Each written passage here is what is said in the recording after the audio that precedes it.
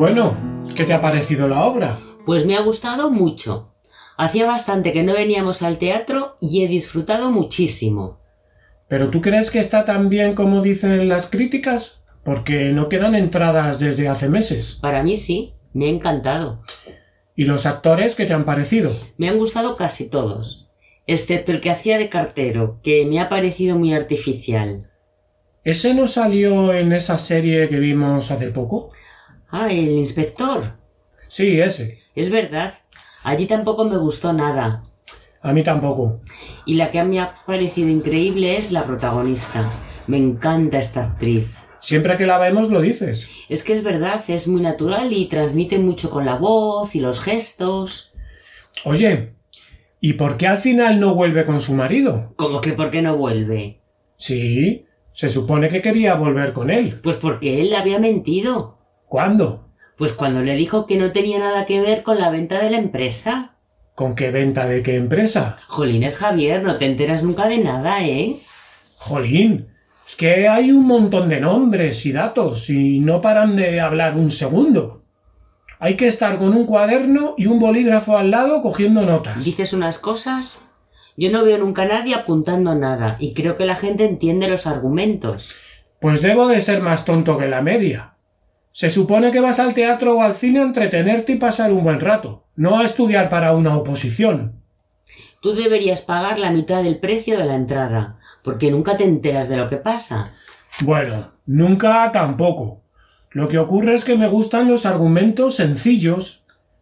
Robinson Crusoe, por ejemplo. Naufraga su barco. Termina en una isla desierta y lucha por sobrevivir día a día durante años. Ya está. Lo entiendes todo. No tienes que estar recordando quién es este o el otro y mil cosas más. Pues a mí esas historias me aburren. Me gusta cuando las narraciones tienen diferentes dimensiones y tienes que ir conectando unas cosas con otras para llegar a un final que te sorprenda. A mí ahí es cuando me cuesta seguirlo y me pierdo. Empiezo a pensar en otra cosa y me despisto. Sí, eso es lo que te pasa, yo creo, que no estás atento. O que estoy atento de otras cosas. Como hoy, por ejemplo, que estaba más pendiente de las luces y de la música. No lo puedo evitar, siempre me pasa lo mismo.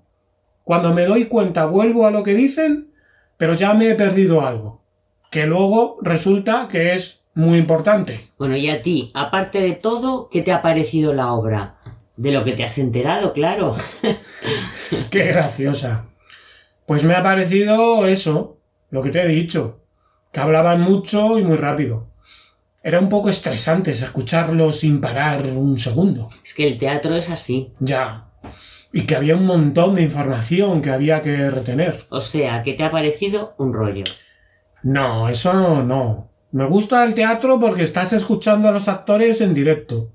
Pues si no entiendes la trama, no sé cómo no te aburres. Te lo he dicho, porque me fijo en otras cosas. Como en estar pendiente de lo que hace la gente mientras está en el teatro. ¿Y qué hacen? Pues desde estar mirando el móvil todo el rato a dormirse. ¿Sabes? La próxima vez que vengamos al teatro nos vamos a sentar en primera fila, para que así solo veas el escenario y estés concentrado. ¿Qué te parece? Me parece muy bien.